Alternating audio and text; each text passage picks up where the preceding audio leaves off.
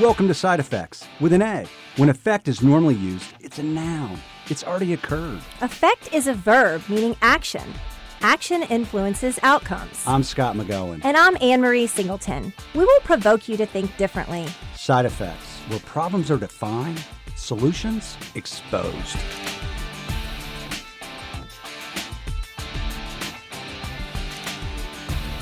Welcome to Side Effects. I'm Scott McGowan. And I'm Anne-Marie Singleton. Hello, Anne. Hey, how's it we going? have a guest with us today. Yeah, a gift and a guest. A gift. She is a gift because we looked long and hard for someone like Suzanne Meek. Hi, Suzanne. Hi there. So Suzanne is our director of HR. And where'd you come from? LexisNexis. Wow, we're grateful to have you. Yes, Yeah. I am grateful to be here. 2 weeks? We're a third week. Okay. Third week on the job. So a lot of change. Lots of change. Because we're going to talk about change today. Yes. So what's going on in your life that's different, Anne? Well, if those of you that have been following, I have 2 incoming freshmen. So my twins are going to be freshmen in high school, and that's a very big change. Boy and a girl. Boy and a girl, and it's almost on overload, but they're going to start soon, and then I think I'll be a little more even.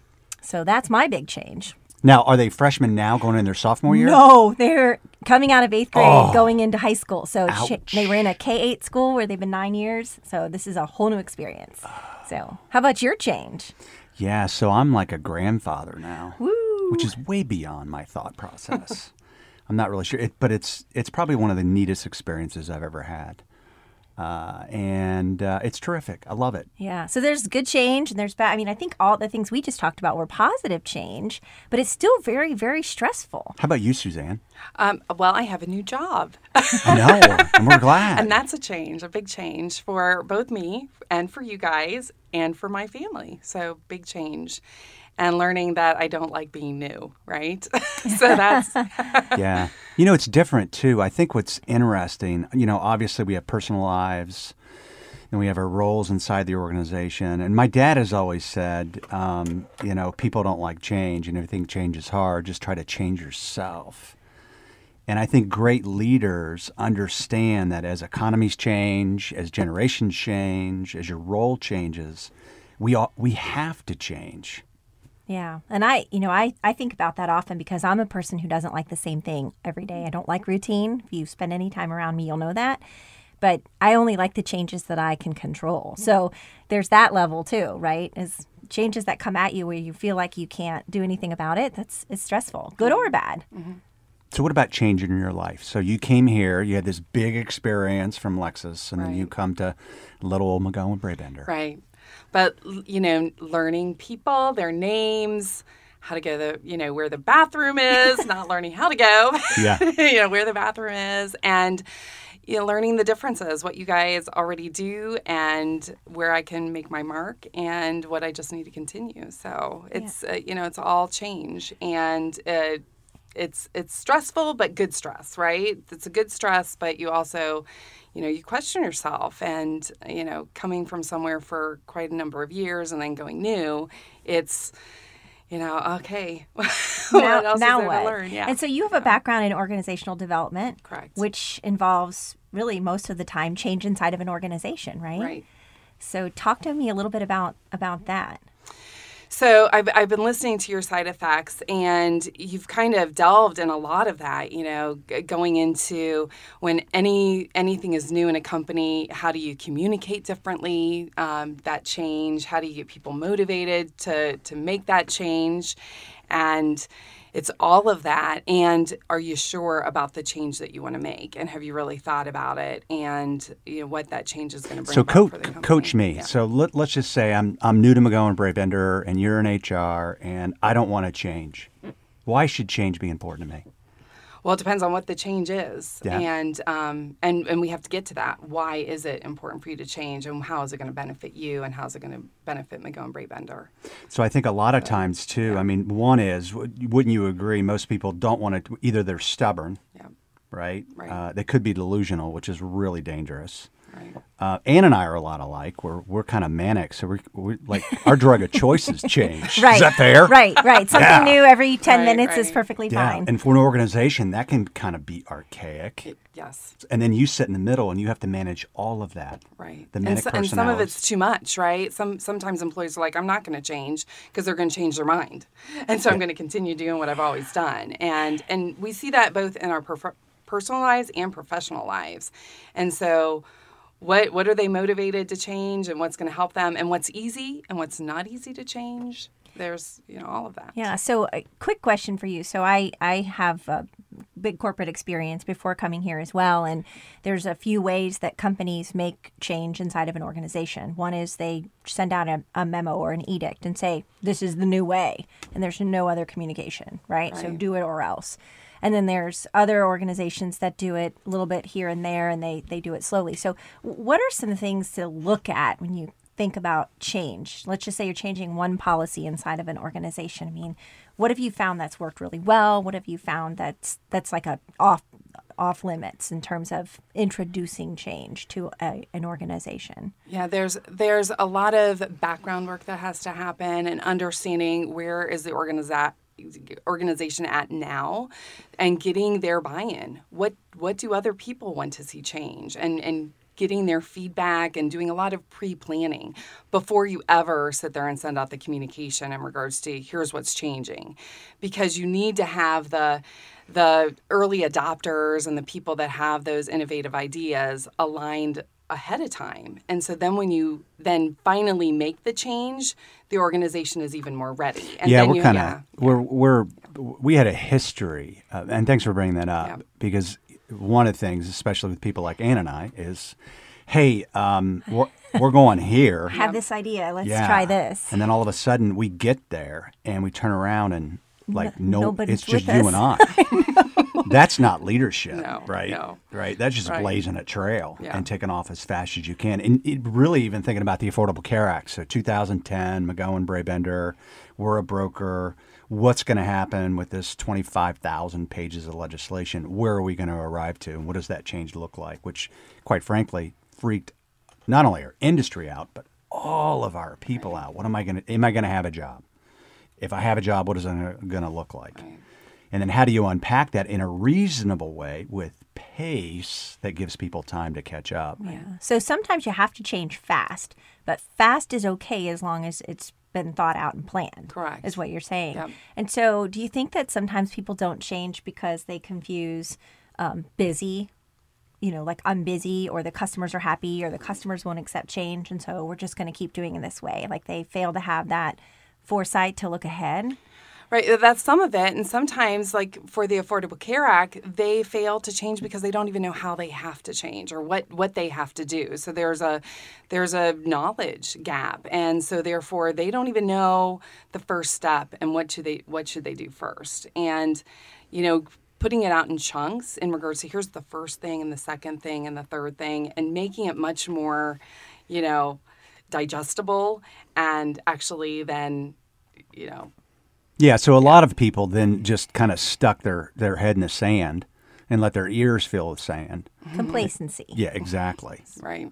I'm not even sure I think it's just, quite frankly, that legislation, it just overwhelmed people and they became paralyzed. Right. Like I hope it goes away.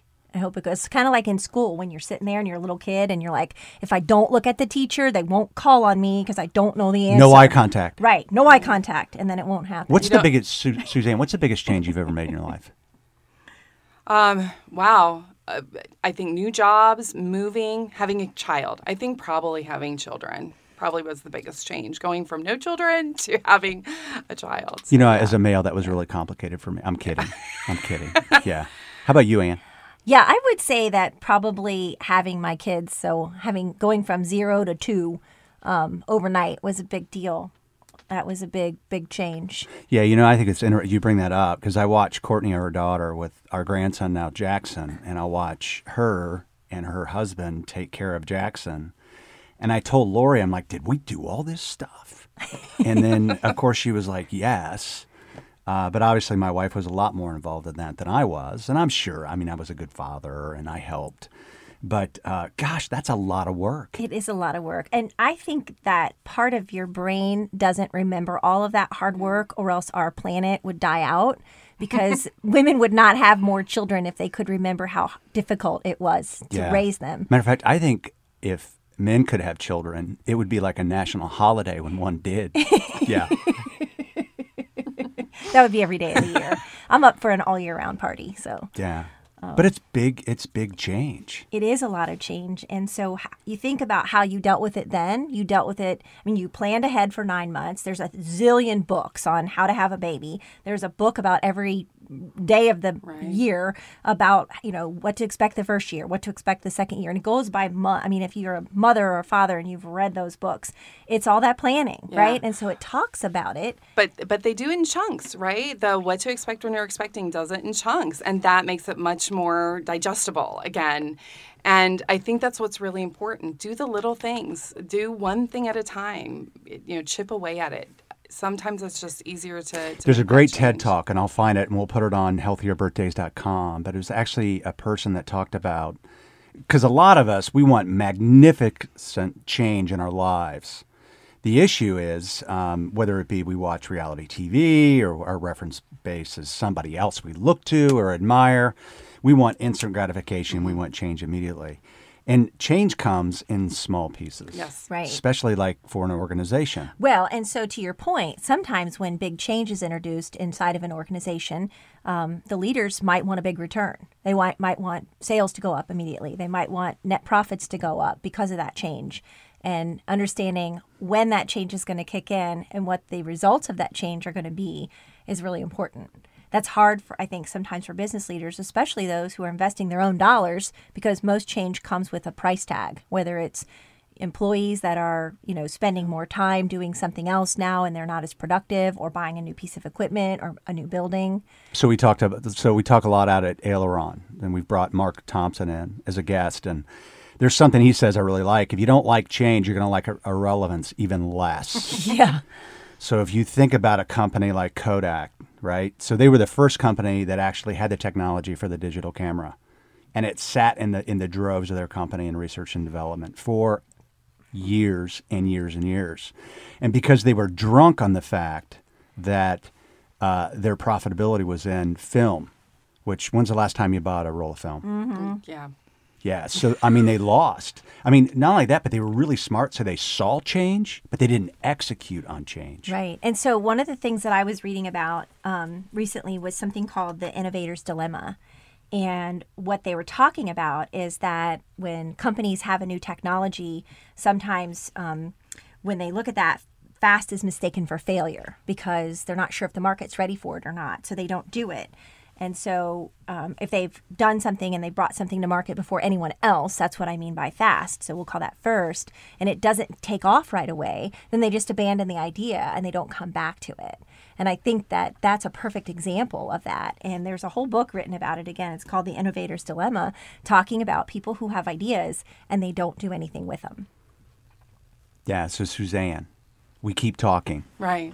So when you talk about change, like coming into McGowan Brabender, and I think one of the things that we would encourage you to really think about is inside every organization, people say these five words, relentless. That's not the way we do things around here. So how do we empower you and give you the courage to go out and say, hey, MB has to change. We've hired a terrific resource with a lot of expertise.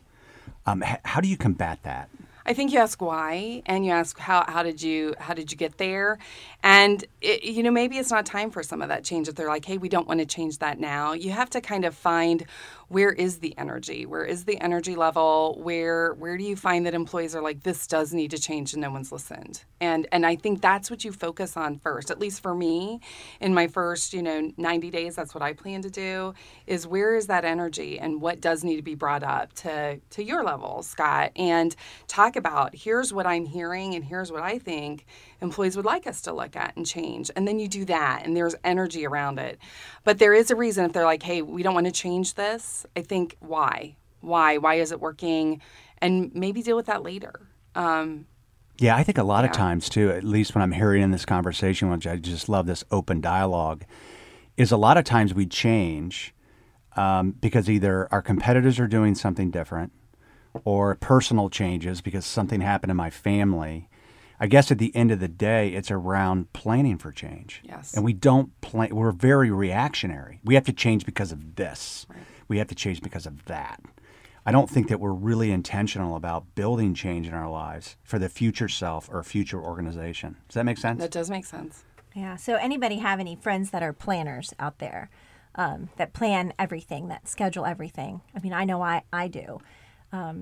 And they're planning for everything. And so I always say to them, you're like missing your whole life, what are you doing? And so there's a balance, right? You probably need both. You need some spur of the moment things. You need a lot of planning. And when you're talking about business and people's lives and people's financial livelihood, it makes sense to plan. And most of what we do with our clients involves change. Almost everything we do involves change, whether it's just a simple change to their benefits, if it's a change to how we're communicating with them, or if we're asking their employees to do something big, like getting involved or engaged in their own health. Most of what we're doing involves change. Right. So if you were going to meet somebody inside MB that's reluctant to change, how would you have that conversation? How would you unpack that with them? I'd find out what's important to them and get to know them on a personal level, because I think change starts at the personal level. Excellent. And see what they would be willing to change, and maybe not even pose it as change. What have you wanted to see better about yourself? Make it more positive. I think we tend to harp on the negative instead of here's what can be positive. And the other thing is, I think there's a lot of social norms out there that can help. If they see coworkers or their leaders doing the things that we all should be doing, I think that makes a world of difference too. Gotcha. And there's actual research on it. Like you take hotels, for example, that ask if you would reuse your your linens again. They've done studies that have said that if they just say, hey, would you be willing to reuse your linens, versus we have about 50% of our guests that are, reusing their linens. If you tag that on both, they are more likely 70% of the time, if they're able to say other people are doing it, right, to see the changed behavior. Well, so if you're changing that behavior, and you're seeing it. And that's funny. So I have a personal confession to make. I always choose no. I wouldn't and I'm as green as it comes. I don't use Roundup in my yard. I don't like chemicals. I buy organic. But when they ask me if I would reuse my towels, I'm like, heck no, I'm not going to reuse my towels. I paid a lot of money for this hotel room, and that's one of my benefits of being on vacation is I don't have to use my towel twice, right? But if what you just said out loud, it immediately made me have a feeling that I would reuse. I mean, immediately I was like, okay, everyone else is doing it. I'll do it too. Isn't that weird? Yeah, I think one of the things, too, that I really like what you had to say around trying to make a personal connection. Because I think also from 30,000 feet as an organization, this is where we're going. We need everybody on board immediately. Yeah. Like just step on board. So even inside the walls of McGowan Brabender through change, we told people verbally we're on a quest for naysayers, bystanders, and victims because our company can only afford believers. Now, we know inside of every organization, you're not going to have 70, 80% engagement. We feel like we have a high engagement rate, but we also have to be able to tell people, look, just because we want you to do this and you don't want to, it doesn't make you a bad person. It's just there's maybe a different organization for you. Right.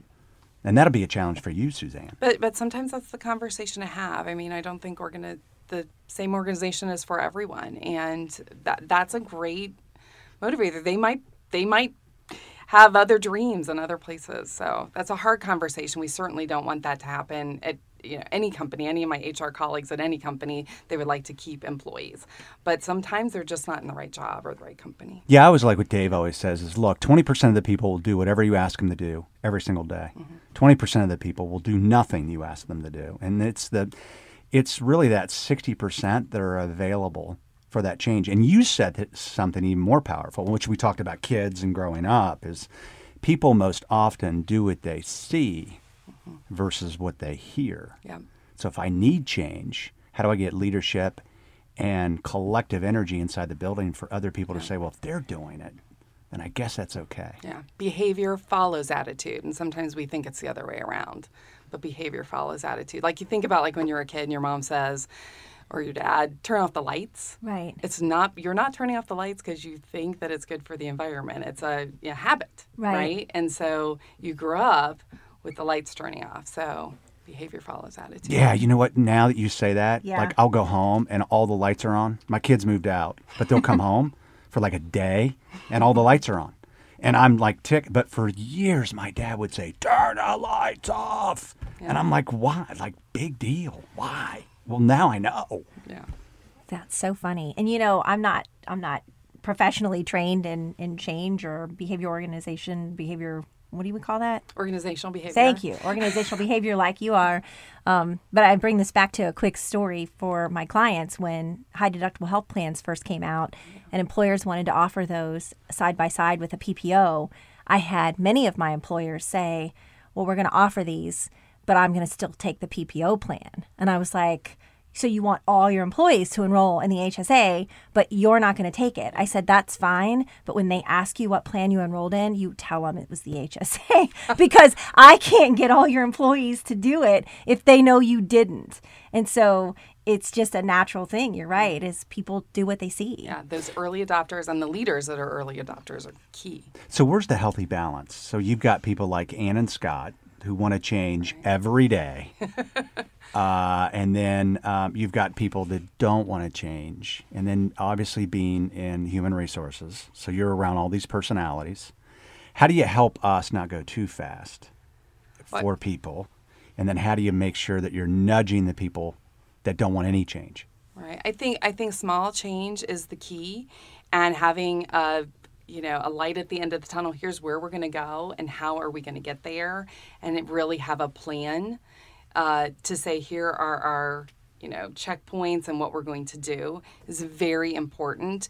And don't muddy the water. Have maybe one or two things that you're working towards and focused on, and as you make progress, you move towards those kind of checkpoints. Excellent point. I think one of the things, too, that we've always encouraged people to do is inside of change, you need to build stationary horizons. Mm-hmm. So Don't keep things that moving you them. can see.